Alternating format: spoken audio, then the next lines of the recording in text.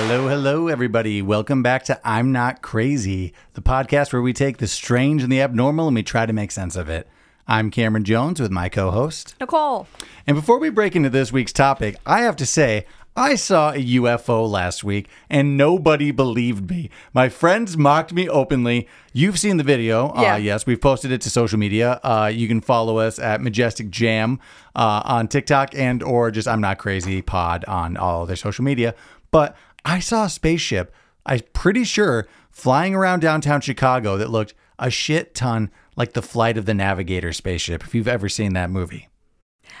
No, I've not seen it, but it did look like a UFO to me too. Thank it you. was very tiny, but I mean, I didn't expect you to be up close and personal to it. How long were you following it for, though? I saw it for like 10 minutes, and this is the only time in my life I stopped traffic. I just stopped my car, blocked traffic to whip out my phone, it's a very short video because people were very angry at me, but Rightfully so. it looked weird. In the video, it looks like it's just falling, but it hovered around. It raised in altitude. It lowered. It looked like it was swaying a little bit, though, as it was going away. It kind of looks like a bag in the wind on my video, unfortunately. But in exciting news. Not necessarily a bag in the wind, but. So go ahead and check us out. I'm Not Crazy or the Majestic Jam Network on social media to check out some of that footage. But I'm pretty sure I saw a UFO. Let us know what you think. If you think it's a bag in the wind or if you think it's a UFO also. If people think it's a drone.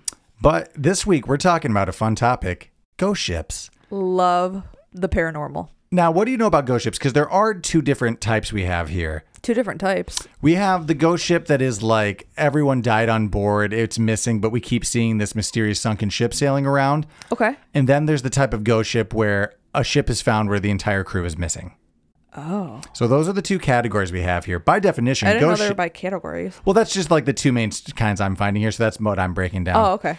So by definition, ghost ships or phantom ships are vessels that are discovered with no living crew aboard. So technically it is the one where everyone's missing.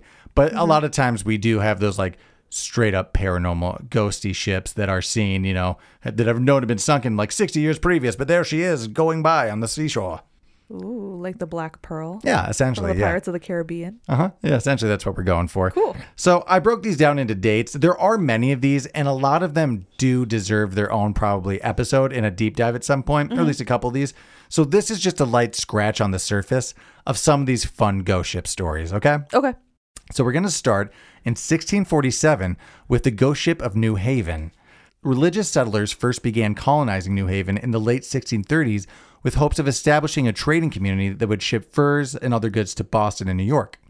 Several different merchant ventures were created, but all had failed miserably, and the town was struggling to survive pretty bad. With their spirits and capital low, prominent merchants in town pulled their resources together to build one last boat that was supposed to be the savior of their town, their one last shipping vessel to move their furs and all this trading plans that they had. Okay. So in January 1647, the ship was complete and ready to set sail. Reverend John Davenport, the founder of the town, commemorated the launch with a prayer saying, "Lord, if it be thy pleasure to bury these friends in the bottom of the sea, they are thine. Save them." Yeah, so seems like he's dooming them from the start. Yeah, basically. Lord, if you want my friends, have them. Jeez. So thank you, Reverend John Davenport. Sending people to their death. Yeah. And with that rousing speech, the ship set sail from the harbor with the promise of saving the new community. So that spring, other merchant vessels began arriving from England, but none had any news of the ship that left from New Haven earlier in their crossing or arriving at port.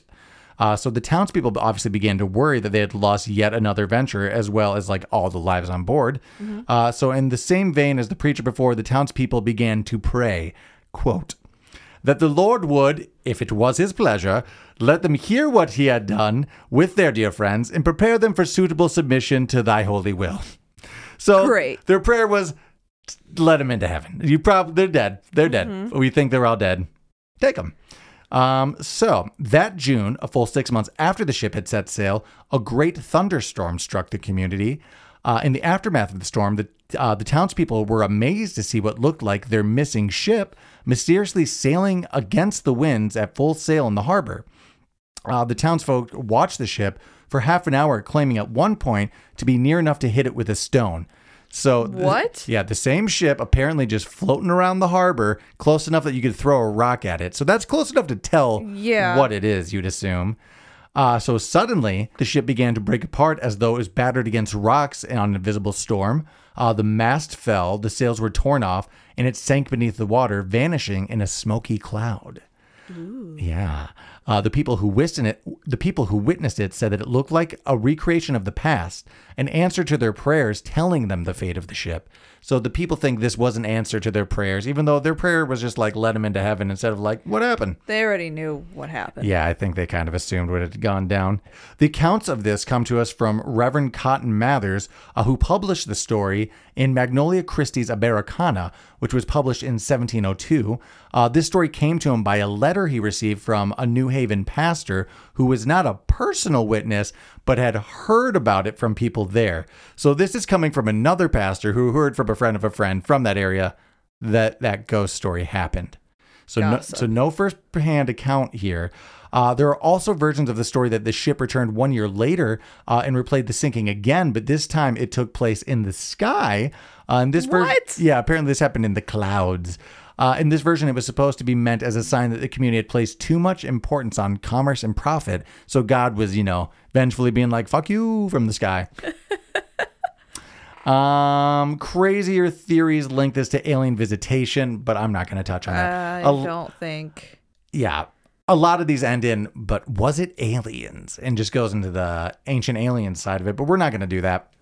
We'll save that for another thing because aliens are real. Okay. So that one's just a fun ghost story. That one seems very black pearly and just supernatural. Yeah. That's fun. Yeah. The Octavius in 1775. So the Octavius is a legendary ghost ship story. In 1761, the ship departed from England with cargo destined for China.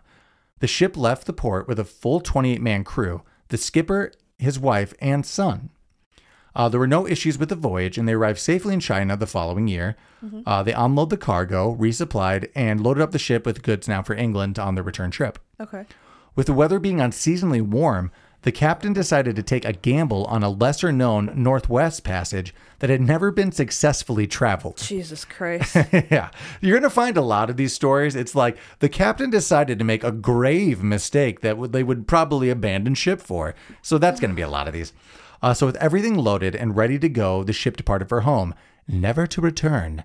But it was not the last that we would see of the ship. Ooh. Yeah, this one's spooky too. On October 11th, 1775, the whaling ship Herald was hunting in the frigid waters off Greenland when it spotted a sailing ship. Mm-hmm. As they approached, the crew saw that the ship was weather-beaten and the sails were tattered and torn.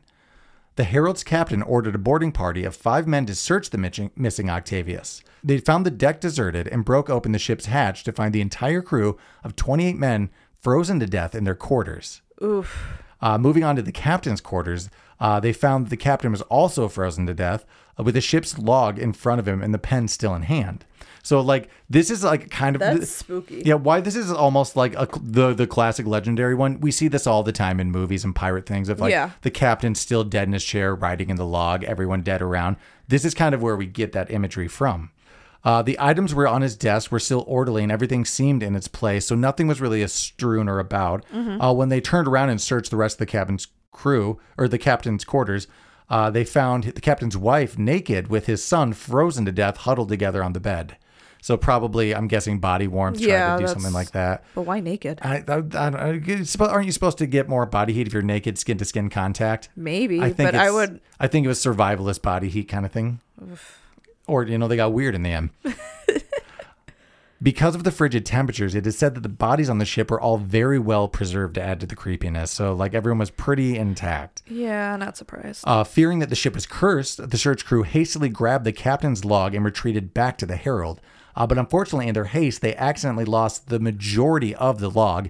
The middle of the book, all the pages were frozen together. So as they were running away, the chunk just fell out, the whole middle. So that all that actually survived was the first and the last page. Oh my gosh. And the leather binding of the book. They only managed to save those first and last pages, but it was enough to determine the fate of the ship, actually. Yeah. So the captain of the Octavius tried to navigate the Northwest Passage, but his ship became imprisoned in ice in the Arctic. So the entire crew and the captain's family just froze to death, encased in the ice, just stuck in a block of ice in the middle of the ocean with nowhere to go. But it is crazy that everyone seemed to kind of die in place. There was no scenes of anyone, trying to survive. Everyone was either dead in their bunk, dead in their chair, just kind of It seemed like everyone just sat down, gave up, and froze to death. I mean, granted, it's frigid. I'm sure there's not a great heat source fire on this old ship. There's really nowhere else to go. Yeah. We do have a few other stories like this that I actually didn't. There's one really good one that I didn't write that's kind of like this, where they got off the boat and then the boat took off.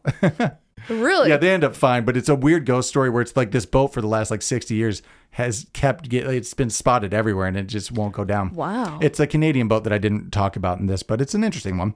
So they fear the ship is cursed. They take off immediately just because it's a terrifying sight to come on. Makes sense. Unfortunately, they lose all that. Okay, so he tried to navigate, the captain of the Octavius tried to navigate the Northwest Passage, but the ship became imprisoned in the Arctic ice. The entire crew and the captain's family froze to death. The ship's last recorded position while the crew was still alive was 75 north, 160 west, which is about 250 miles north of Alaska, but the ship was discovered near Greenland. So it did travel quite a bit of ground after it got unfrozen. Yeah.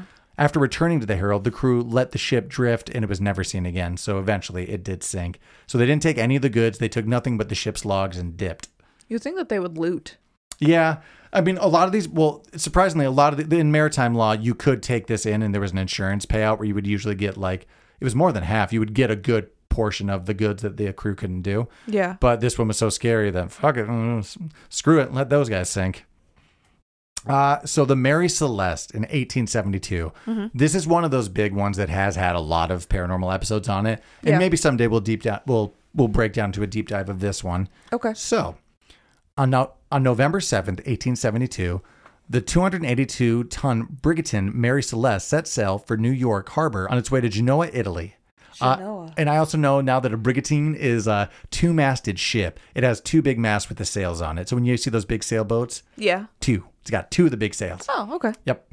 Or that might be something else. I think I learned that though. Sounds right to me. I don't know shit, so yeah, it sounds right to me. So on board, again, we have a similar scene. We have the ship's captain, Benjamin S. Briggs, his wife, Sarah, and their 2-year-old daughter, Sophia, along with 8 crew members.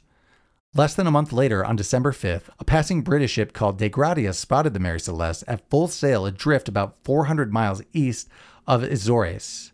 And sorry if I say some of these wrong, because we start getting to some tropical islands in different places, and I'm untraveled white Midwesterner, so I'm sorry. I'm uncultured, and I will say a few things wrong, but I'm trying my best here, everybody. So the captain of the De Gratia, David Morehouse, knew that the Mary Celeste had left port only a few days before they had, so it already should have reached its destination. So he sends a small boarding party to search the ship and offer assistance. The boarding party found the ship completely deserted without any indication as to the whereabouts of the crew. So this is one of our first ones of us finding a ship completely abandoned at sea. So below deck, the charts and maps had been tossed and scattered, but the crew's quarters and belongings were still in place. So all the maps and stuff are still there. They're just a little astrewn. Yeah. One of the ship's pumps had been disassembled and 3.5 feet of water were sloshing about the bottom of the ship. That does seem like... So does it seem like they abandoned ship then? There are theories of that we will get to. So that is an alarming amount of water visually, but the ship was still seaworthy. In fact, the ship did go on for many more years after this, after it was taken in. Oh, so wow. It could have been an alarming, but it was not detrimental to the ship immediately. Okay. One of the lifeboats was missing, but there was no evidence of any cause that would force the crew off the ship. Obviously, the water, and there are some technical issues, but not enough to get into a smaller ship in the ocean. That was still the better seaworthy vessel. Yeah. There was still 6 months supply of food and water on board as well. And the ship's cargo of 1,701 barrels of industrial alcohol were still present as well. Holy crap. There were a few that were missing contents, and we'll get to that as to why some of the theories as well. Okay. So the De Gratia tugged the ghost ship 800 miles to Gibraltar. God, that is hard. To turn the ship over to the proper authorities for investigation. The British Vice Admiral Court convened a salvage hearing, which would determine whether the salvagers of the ship, the De Gratia, were entitled to the insurance payment that I was talking about. Yeah. The Attorney General in charge of the inquiry, Frederick Solly Flood, suspected mischief and investigated further into the case for an additional 3 months. The court did not find any foul play, and they did eventually pay the salvagers 1/6 of the $46,000 of what the ship was valued. So, holy cow. So they should have actually been entitled to all of it. So that does kind of leave an overhanging shadow of like doubt on these guys that they clearly didn't want to pay them, but did because they couldn't find proof. Yeah. So because of that, there is a lot of questions leading to whether or not these guys just kind of pirated that ship, killed them, and then took it in. So Yeah. that is one of the main theories based off of this court hearing. Okay. But it took them 3 months to try to do... Because it is so suspicious. They really did take the time looking into this one to see what happened to the crew. To add to the mystery, the Mary Celeste had a dark history leading up to and following this event. It was originally christened the Amazon, and it found misfortune when the boat's original captain died of a sudden illness. Later, it was involved in a collision in the English Channel with another ship, killing crew members, I think, of both ships. I think it cut the ship in half, if I'm not mistaken, killing everyone, I believe, on board of that one. Mm-hmm. And the Mary Celeste would sail under 12 new captains after this incident because it was brought back, fixed up, and put back out before it was run aground intentionally for an insurance scam 12 years later. Great. So, which was why also people think like it already has a history of kind of scammy stuff. Yeah. Like maybe it was just a scam. So here are some of the theories. Cray's mutiny. So initial investigations of the ship found strange markings that were thought to have been caused by an axe, along with traces of what seemed like blood. The attorney general leading the inquiry was kind of just stuck on the idea that it was the crew, and which is why the court case. But his whole thing is they got violently drunk on the ship's cargo and then massacred everyone on board who wasn't drunk with them. Coming to their senses, they take the bodies or dump them to sea, get in the small lifeboat, and just try to get out of there. But it kind of doesn't make sense. It's easy at sea to cover up, probably just throw those people overboard, bring the ship in, say they got sick. I mean, there seems to be easier ways than ditching the ship with all the cargo when you could complete your job, you know? Yeah. So that one seems a little weird. It was later found that the blood stains were not blood stains. It was just some other, I don't know, chemical, some other stain. And the axe marks were actual just natural wear and tear. So that is leading away from the mutiny thing. Yeah. Also, the alcohol was industrial grade, not meant for consumption. Like, it would probably poison you, or at least make you go real crazy. I know I listened to another podcast, possibly last podcast on the left, that did a little more deep dive into this one and why the alcohol is just totally not drinkable, and this is kind of a non-theory. Mm-hmm. Natural disaster theory, too. This one is essentially that a water spout, which is like a tornado out at the sea, or an earthquake causes a large wave to cause some superficial damage. It was taking on some water, and maybe they just thought that it was a little more dire of a situation, so they bailed ship. Kind of a similar thing. Prematurely just bailed ship, basically. Yeah, but the problem with that also is it didn't seem to be to that dire situation yet to leave this ship for a smaller vessel during a storm, especially if it's a large wave or a water spout. Yeah. I wouldn't want in a lifeboat as opposed to like a lifeboat seems like the worst of the two options. Yeah. In that scenario. It makes nonsense. A lot of these have that problem with it of why would they get in a smaller boat for this theory, you know? Yeah. Also, on top of that, there were other nearby ships like the Di Gratia. It also would have known of some of these weather phenomenons if that were the case. They were pretty close by, so that kind of counts that one out. Here's the most likely one. And I've listened to a few different podcasts and theories on this, and this is probably what it was. Mm-hmm. So again, the cargo they were transporting was volatile industrial alcohol. Right. So there are records of lots of other ships catching fire or exploding because the alcohol vapors would, build up and then release from the barrels. Someone would have like a lantern down there. Boom, the whole thing goes. Right. And another big problem is there were two different types of barrels. There was white oak and red oak. Red oak is more porous and it allows that liquid to evaporate out. Yeah. So I mentioned that some of the barrels were empty on the ship. Mm-hmm. So out of the 1,700 something, 9 of those barrels were made out of red oak as opposed to white, and they were empty. Part of that is people thinking, the mutiny, they drank those 9 barrels, which is a lot of industrial alcohol to be drinking. Yeah. But more likely, it leaked. It maybe they could smell it, or they could smell the alcohol gas in the air. They think that maybe they all retreated, because they were. It looks like they were maybe trying to get some of the navigation systems. It was scattered, and I think this is one of those stories where like there was still food being prepared. Like everyone kind of dropped what they were doing, so they theorized they got on the life vessel, tied maybe like a rope to it to wait in case it exploded. Yeah. Then maybe like the rope untied or something. They just drifted out to sea, never to be seen again. That's probably what happened. That's the theory I believe in. Okay. Last but not least, there's also the alien theory. Of course. That's all it is. They got abducted by... All these theories are like, they were just abducted by aliens out at sea. Sometimes there are other, like, there were strange lights reported in the skies at the time. But I didn't have the strength in me to look into all of these very loose, like... But was it aliens? Because it wasn't. This one, they probably just drifted off thinking the boat was going to blow up because they had the wrong barrels. But that one is a very interesting one. The Mary Celeste is a famous missing person sea vanishing ghost ship story. Moving on to the SS Valencia, 1906. On Monday, January 22nd, 1906, the coastal passenger liner SS Valencia was traveling from San Francisco to Seattle with 108 passengers and 65 crew aboard. They passed through the entrance to the Strait of Juan de Fuca, which sounds like Juan the fucker to me. So I'm sure my French isn't great here. But Juan de Fuca, or Fuca, I don't know, in stormy weather and ran aground on the southwest coast of Vancouver Island. The ship was trapped on a reef and stuck between a sheer rock and pounding breakers on either side. So as far as the ocean gets, they were stuck between a rock and a hard place. Yeah. The rocky, unpredictable terrain mixed with the bad weather made it impossible for rescue teams to safely approach. So people helplessly watched as the lifeboats were torn apart against the jagged rocks, throwing the occupants into the rough waters and killing them as they were bashed against the rocks to drown. Oof. Yeah. For more than 36 hours, rescuers watched as terrified crew and passengers clung to the deck. 36 hours? 36 hours as people were clinging to the deck and the side of the ship helplessly until finally around that 36, 37 hour, a giant wave washed over the entire ship, washing everybody off with it and killing them. This is just one of those maritime horrific disasters. That sounds awful. There were 77 survivors and 136 deaths in the tragedy. So to the ghost shippy part. Yeah. In 1910, the Seattle Times and other newspapers reported that mariners claimed that they had seen a phantom ship resembling the Valencia on the rocks in the vicinity of the point where they were trapped. Rumor also documented that a native fisherman, Clanwa Tom, and his wife reported seeing a lifeboat with 8 skeletons in it nearby the cove also. I think a lot of this one is just bullshit and just urban legend, but it's just such a horrific story that's one of those things that breeds legend in these type of urbans. Yeah.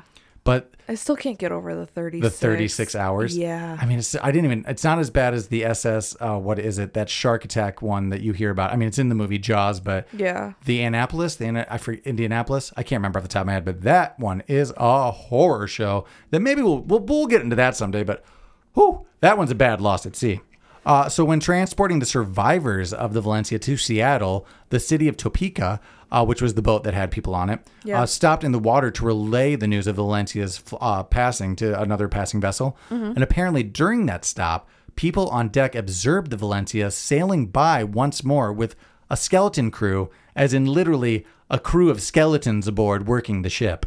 So this is the second time we have like a Pirates of the Caribbean living skeletons on board this ship. Interesting. So they were these skeletons. Do you say Caribbean or Caribbean? Highly depends on what we're talking about. Pirates of the Caribbean, I went on a Caribbean cruise. It depends on how white trashy you are. If it's trash, it's Caribbean for some reason. If it's fancier to me, it's Caribbean. Where do you land? I'm trash. Caribbean. Oh, how do you say Pirates of the Caribbean? Pirates of the Caribbean. So you don't say... I don't say Pirates of the Caribbean. Yeah, neither do I. I'm on the same thing. That's what I'm saying. I go on... But you say Caribbean. Oh, well, my throat's dry. Caribbean. You've been saying Caribbean, and I'm like, am I saying it wrong? Oh, maybe. I don't know. I say a lot of things wrong. If you guys hear another one, take a drink. I don't know. So also, they saw the skeleton crew riding in the same doomed rocky path as they would have beforehand. Yeah. And this is real, though. In 1933, Valencia's lifeboat number 5 was found drifting in Barkley Sound, still in good condition, despite 27 years of exposure to the elements. There were no people on the okay, so board. No skeleton crew this time. No, there was no skeleton crew. But I was waiting for it. But you know what? If there is a lifeboat 27 years later, maybe there was a boat with a bunch of skeletons for a while. So part of the lifeboat bearing the name Valencia is on display at the Maritime Museum of British Columbia in Victoria, BC. So that's super haunting. Yeah. I was thinking about it. It's super terrifying to think that ship, survived that crash, had people die in it, and it did make it back to land. That's crazy. That is one of the survivors. Moving on to the SV Zabrina in 1917. Let me go back to say that one's another good ghost story. I do like these haunting maritime disasters that lead into ghost ship stories. Yeah. And I think we can lead into some more deep dives into those, but they're not necessarily supernatural ghost story. A lot of the ghost ship stories I heard off it were just drunken sailor story, urban legend, Yeah. So I did write down these ones because they're kind of fun and big legends, but some of these maritime disasters are worth a breakdown. When I thought you were going to talk about like ghost ships, I thought you were going to talk about like the Queen Mary, like those, like the hauntings that are on ghost ships. Oh, that's a whole other thing we can get to. That's what I thought you were going to talk about. I didn't know that it was just literally going to be like... Oh, just wait. There are so many haunted ships. We'll get to that someday. Okay. So let's move on to the SV Zabrina in 1917. The Zabrina was a schooner-rigged, 3-masted sail barge. So it was just a flat barge meant for transporting goods, slow pace. So it was built in 1873 at Whitstable. It was originally intended to trade on the River Plate in South America.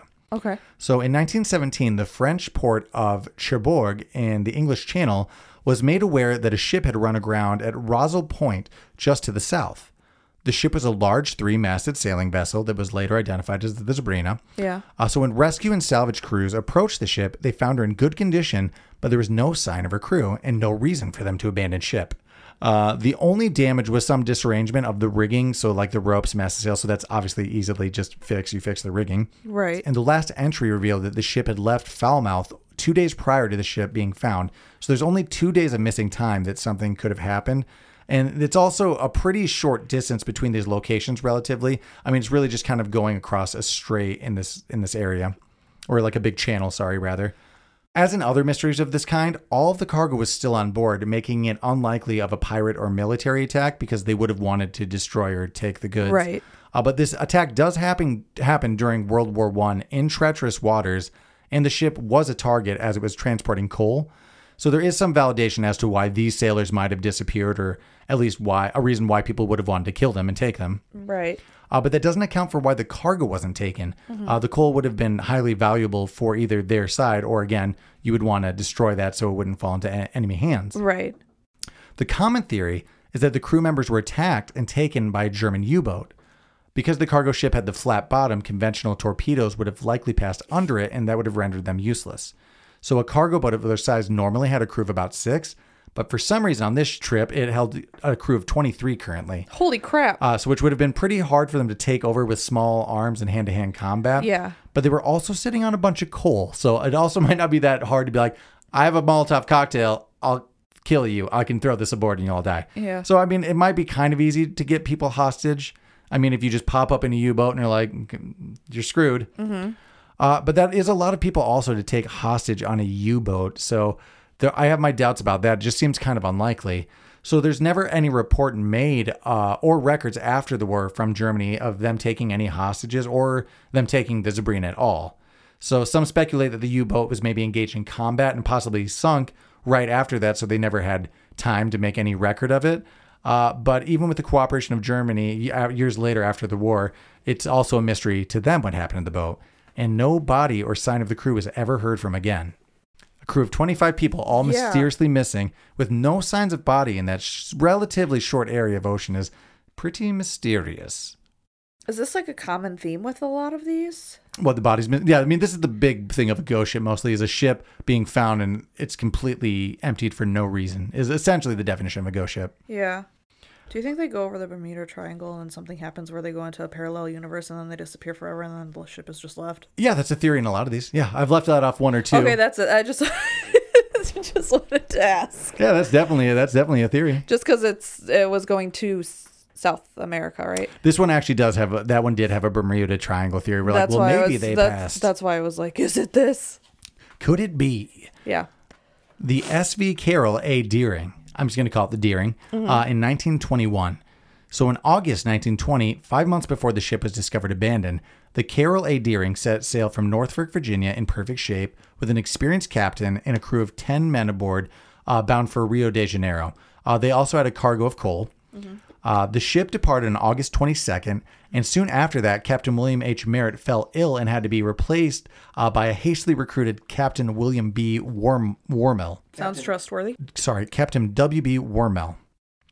Wormy, a little wormy trusty. Yeah, that's why I said sounds trustworthy. The ship delivered its cargo and was scheduled to set sail to return in December. Okay. So on January 29th, 1921, Captain Jacobson aboard the Cape Lookout lightship in North Carolina spotted the Deering bound for home when he was hailed by one of the crewmen aboard who informed him that their ship had lost its anchors.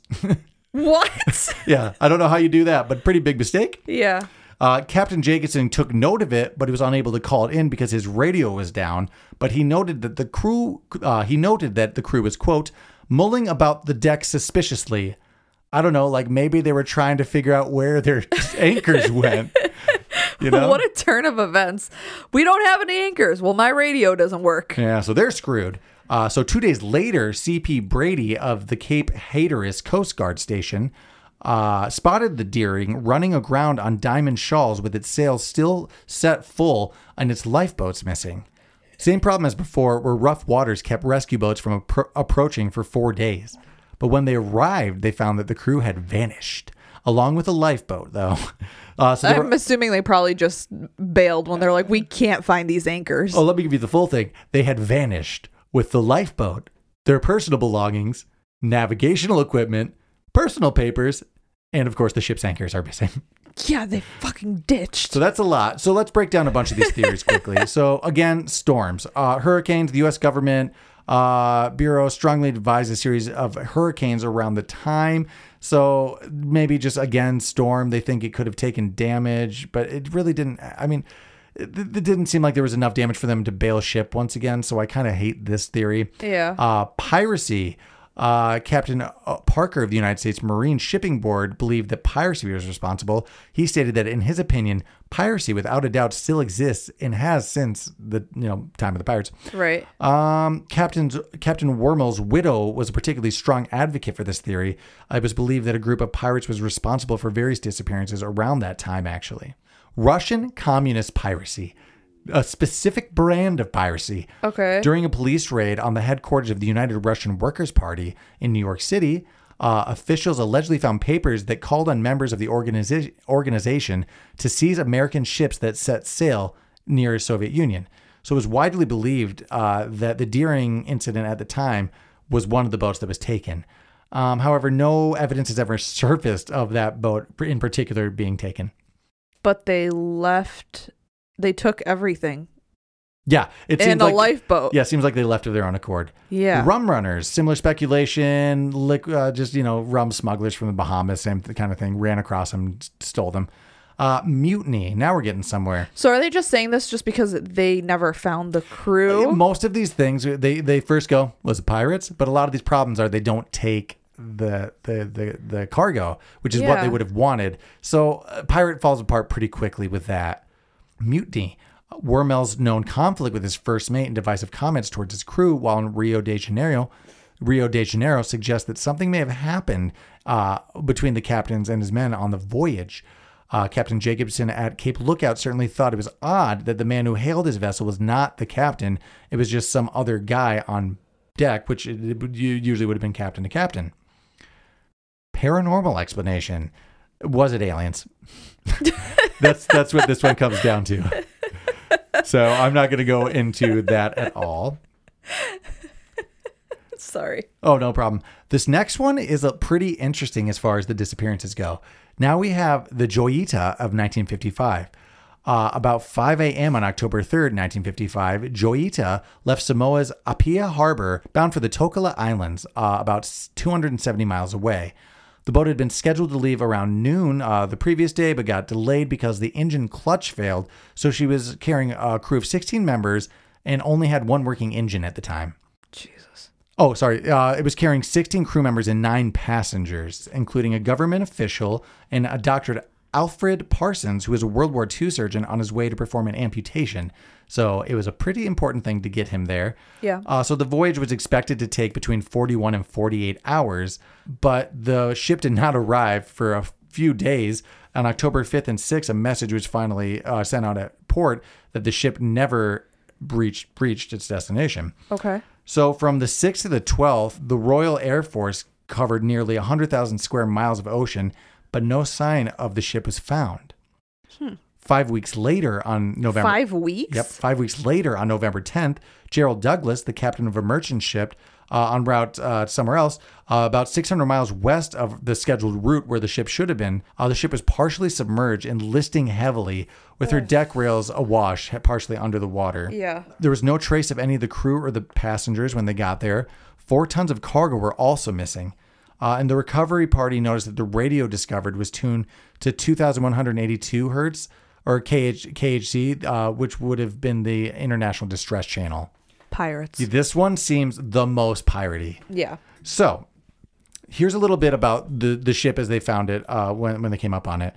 So barnacles were growing unusually high above the waterline, showing that it had been listing for a long time. Yeah. There was superficial damage. So there was superstructure damage.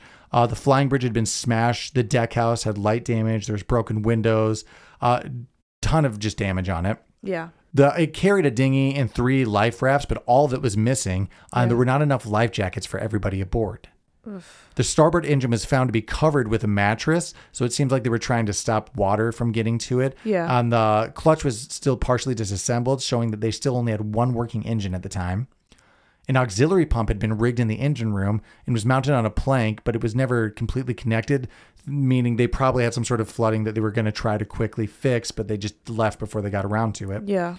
The radio on board was tuned to the International Distress Channel, but there was a break in the cable, meaning they actually would have only had about a radio range of 2 miles. Oh my gosh. Yeah, but they probably would not have known that. No. There was a split wire, but they painted black over it so they couldn't tell. The electrical clocks on board had all stopped at 10:25, which would have been the switch cabins and the lighting. So essentially they lost power to the ship at 10:25 when everything started to go downhill. A doctor's bag was found on deck containing a stethoscope, a scalpel, and 4 lengths of blood-stained bandages. Yep. There was still fuel on the tanks, and from the amount used, it was calculated that it still had like 243 miles before it would have been needed to be abandoned. Yeah. The leak in the water coming on board had probably started around 9 p.m. the second night of the voyage, with 9 hours of total darkness ahead of them.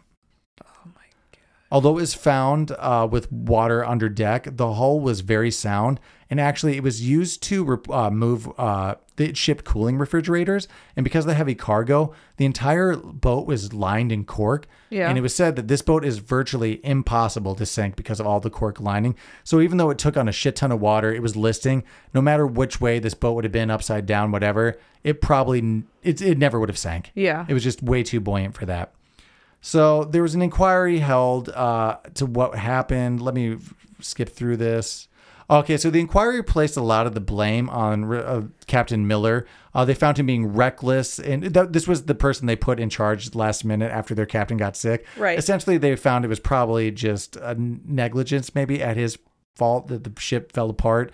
They probably abandoned ship thinking it was no longer salvageable, even though it was so buoyant, you know? Yeah. So hypothesis. So given that the fact that the hull of the Joyita was so sound and it made her almost unsinkable, a main concern was determining why the passengers and the crew didn't just stay on board. Captain Miller said that he was well aware of the vessel's ability to stay afloat, leading some to speculate that he had died or becoming incapacitated, and which is why he would not have made the call to leave. They're saying that maybe some of those bloody bandages. I was going to ask about the bloody that bandages. it may be there was some sort of incident that rendered him unconscious, so he was no longer making the calls. Yeah. There's also a Japanese involvement. So the newspaper, there was a newspaper headline accusing Japan, the Fiji Times and Herald quoted an impeccable source that the Joyita had passed through a fleet of Japanese fishing boats during this trip and had observed something the Japanese did not want them to see. The Daily Telegraph in London hypothesized that some still active Japanese forces from World War II were to blame for this. So one of those kind of horrifying thing of people still just acting out in wartime after post-war time. So maybe some of that because there were reports of that happening in the area at the time. Yeah. Insurance fraud. It was also revealed that Miller had assumed a mass amount of debts at the time. So they were thinking maybe he was just trying to, insurance this. But again, he knew how hard it would have been to sink this boat and scuttle it. So it's thought that that's stupid because, it's impossible to do it. The mutiny hypothesis. Okay. This one is the higher one. Okay. So the event started probably around the flooding from a broken cooling pipe. So it wasn't even like water coming aboard. It was just like a plumbing issue on board. Yeah. And then also failure of the pumps. So they didn't have a way to get the water from coming out. The mattress they found covering the starboard engine was probably an attempt to protect the electrical switchboard as the water level rose. Yeah. And it was also encountering heavy swells at the time during a squall. Okay. So Captain Miller, knowing Joyita to be unsinkable and desperate to reach the destination, probably wanted to keep pressing on. However, Simpson and other crew members demanded to turn back, they assume. They think that he had a stronger knowledge of his boat. They were like, we're going to sink. We can't keep going forward. So their theory is that maybe a fight broke. But they should have just kept going forward because they're about like, I know, but if it was like, what, a 2-day journey? And they were like, what, on the second day this all happened? Yeah.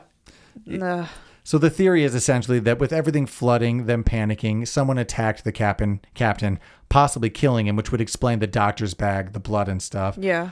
So it still seems unlikely that Simpson would have chosen to abandon the ship, but maybe like they saw a nearby reef or island and thinking they could reach it, they would just go there, but got drifted out to sea by the strong currents and the squall going on at the time. Yeah. So that's the highest I could see that. one. And number 3, was it aliens? God. No, I didn't see any of those on this one. Stop. All of them proposed this question, my friend. Okay. This is going to be the final one I bring to you today. This is the Orang Medan of 1947, and this one is 100% fake. Why do you say it's 100% fake? Because I looked into it, and people looked into it, and there's just no records of it. Some of the ships mentioned there's records of those existing, but there's no records of this incident happening. What This is year did this take place? 1947. Okay. So this started from essentially a paper clipping at the time posting this ghost story. Okay. But there isn't a lot of facts validating it. Or it is just happening somewhere that it might have just been loose facts. So this might just be a 1947 terrifying ghost story lost to time. But Okay. So, according to the story, at some point around June 1947, 2 American vessels navigating the Straits of Malacca, the City of Baltimore, and the Silver Star, among other passing ships, picked up distress signals from the nearby Dutch merchant ship Orang Medan. A radio operator aboard the troubled vessels sent out the following message in Morse code. SOS from the Orang Medan. We float. All officers, including the captain, dead in chat room and on the bridge. Probably whole of crew dead. There's a few confused dots that didn't translate to anything. Okay. And then 2 more words came through clearly. I die. After that message, there was nothing more heard. When the Silver Star crew eventually located and boarded the undamaged Orang Medan in an attempt at a rescue, the ship was found littered with corpses, including the carcass of a dog. Everywhere, the dead bodies were sprawled on their backs and frozen with faces of terror burnt on their face, apparently. So they were found essentially like the bodies from The Ring, all over the place. No survivors were located, and no visible injuries on the bodies could be observed. The way that you described that was, spoiler alert, Stranger Things 4. Yeah, kind of. We're cutting that out. We don't do spoilers. It's The Ring.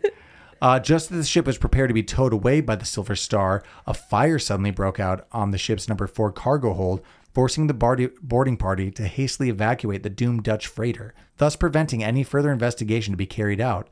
And soon after, it exploded and sank. Exploded and sank? Yep, just like a movie. Great. So this first appeared in a series of articles in a Dutch-Indonesian newspaper in 1948. Okay. Several authors note the inability to find any mention of this case in the Lloyd's Shipping Register. So it wasn't. None of this was documented. Furthermore, no registration records of a ship by that name could be located in various countries, including the Netherlands. The Silver Star was reported as a real ship that did have a failed rescue attempt around that time. Okay. But the ship's logs didn't depict that. It was just a failed rescue attempt. They didn't get to the boat, it seems like. Okay. But people have put forward the possibility that the accounts may be just being inaccurate or exaggerated, or that the story is completely fictitious. Yeah. So this one just seems like an old-fashioned ghost story, but it's fun. But I do like those ones too. I wanted to have a good mix of like those mysterious what happened to them. It was aliens, and then not aliens, and then those real creepy ones. You know, ooh. Yeah. Which of these were your favorite? Probably the frozen to death one. That one's creepy. That one's just like you just picture it in your mind. You're like, that's pretty fucked up to just walk upon. Yeah, that one has great imagery and stuff that has made it into pop culture and movies and stuff. Yeah. And also the Mary Celeste. That's another famous pop culture one that people have probably heard of. But there are a few of these I would like to do a few deep dives on, as well as just other maritime tragedies that are horrific to find out about, but very interesting. Yeah. Yeah. It's just, I don't know. It's just weird. And I still can't believe that they all kind of, not they all revert back, but that aliens is even a possible theory. Oh, everything on this podcast will end with, but was it aliens? But most of the time it's going to be no, until we do an alien episode. Okay. Well, thanks for listening to our take on ghost ships. This was just, scratching the surface at some of this. We'll come back to some of these maybe at a later date. Do the more spooky stuff. More spooky stuff. If you like what you heard, make sure you like on your favorite podcast app. Like, subscribe, and rate. We're just a small grassroots podcast, so That helps us get up tremendously in the listings, so we would greatly appreciate that. Yes. If you want more content, make sure you check out everything from the Majestic Jam Network, Urban Hermit Podcast for your banter hangout, Cult Classics Podcast for your movie club, and that's it. We'll check you guys on the next episode. Bye. Later.